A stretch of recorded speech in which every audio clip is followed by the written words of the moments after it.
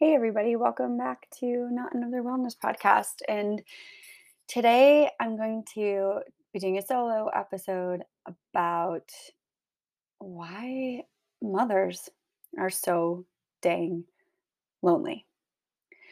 And specifically, I'm going to reference the mother that I am, which is a mom who does not have a separate career at the moment, a mom who is raising her kid from the minute she wakes up till all night if he needs her, and so on and so forth.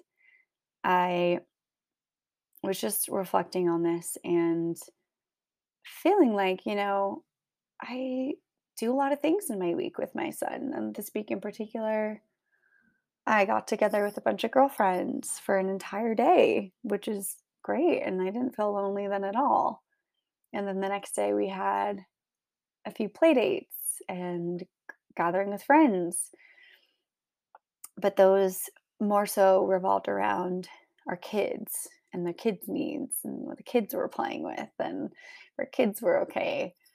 And then we went to the library every morning this week to a story time where I got to see other moms and chat with other moms. But that feels a little bit lonely too, in a way. We're there trying to have our kids have this experience, which is equally an experience for the parents and actually something I quite enjoy, singing and dancing and listening to stories with my son.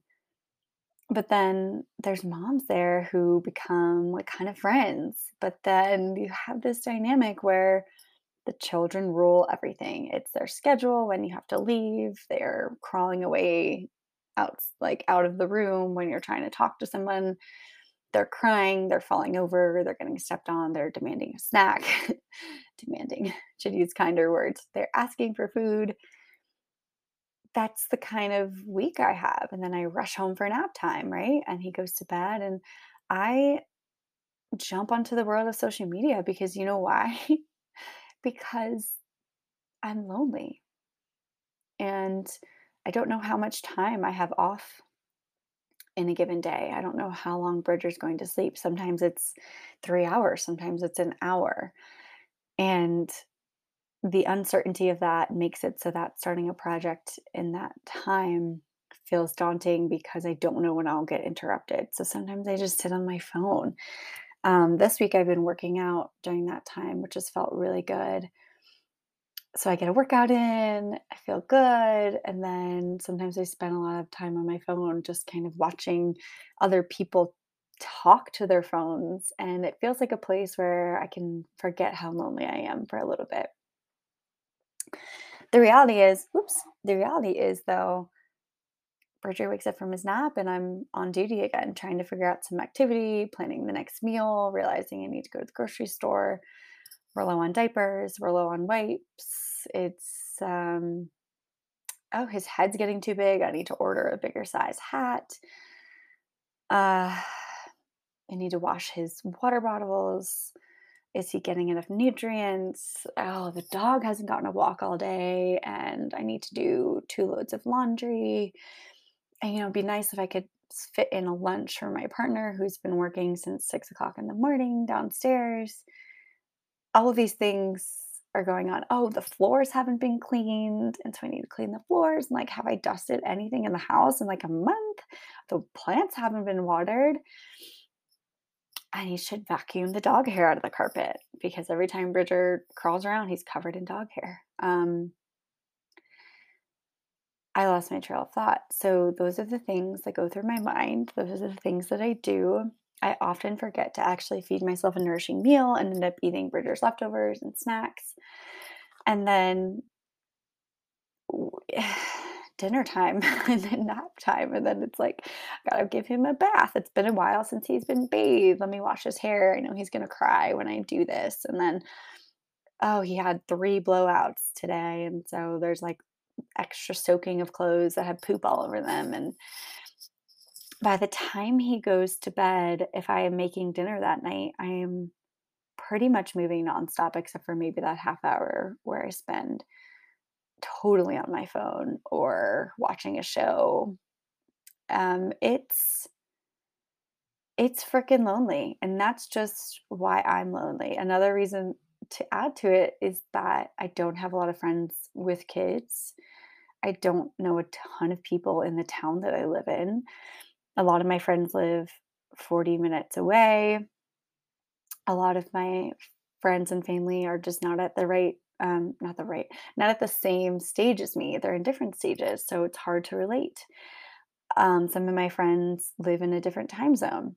And so there's that. And people don't really like talking on the phone. I called a girlfriend the other day and she was like, yeah, I talk on the phone all day long. So I don't talk on the phone much with friends. And I called her being like, I need to talk to someone, like I chit chat with moms at the library group and maybe on the playground. But besides that, it's, you know, repeating words back to my son.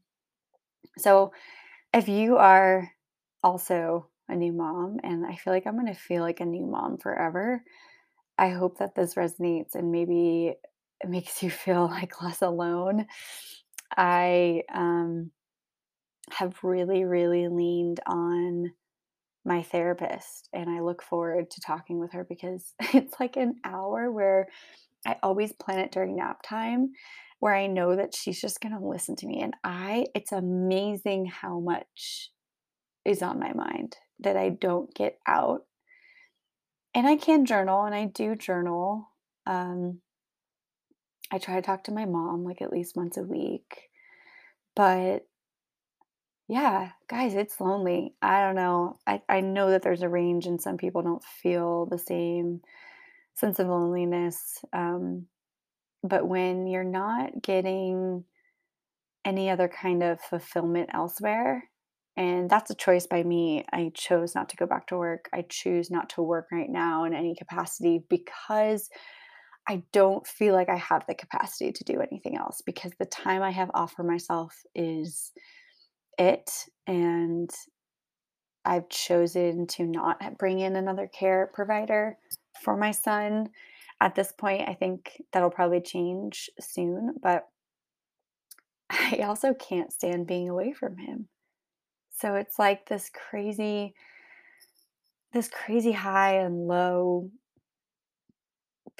scenario. You're ping-ponging back and forth. Like he wakes up from a nap and he has this massive smile on his face to see me, and all of the loneliness and all of the self-doubt and all of the it just is erased in that moment.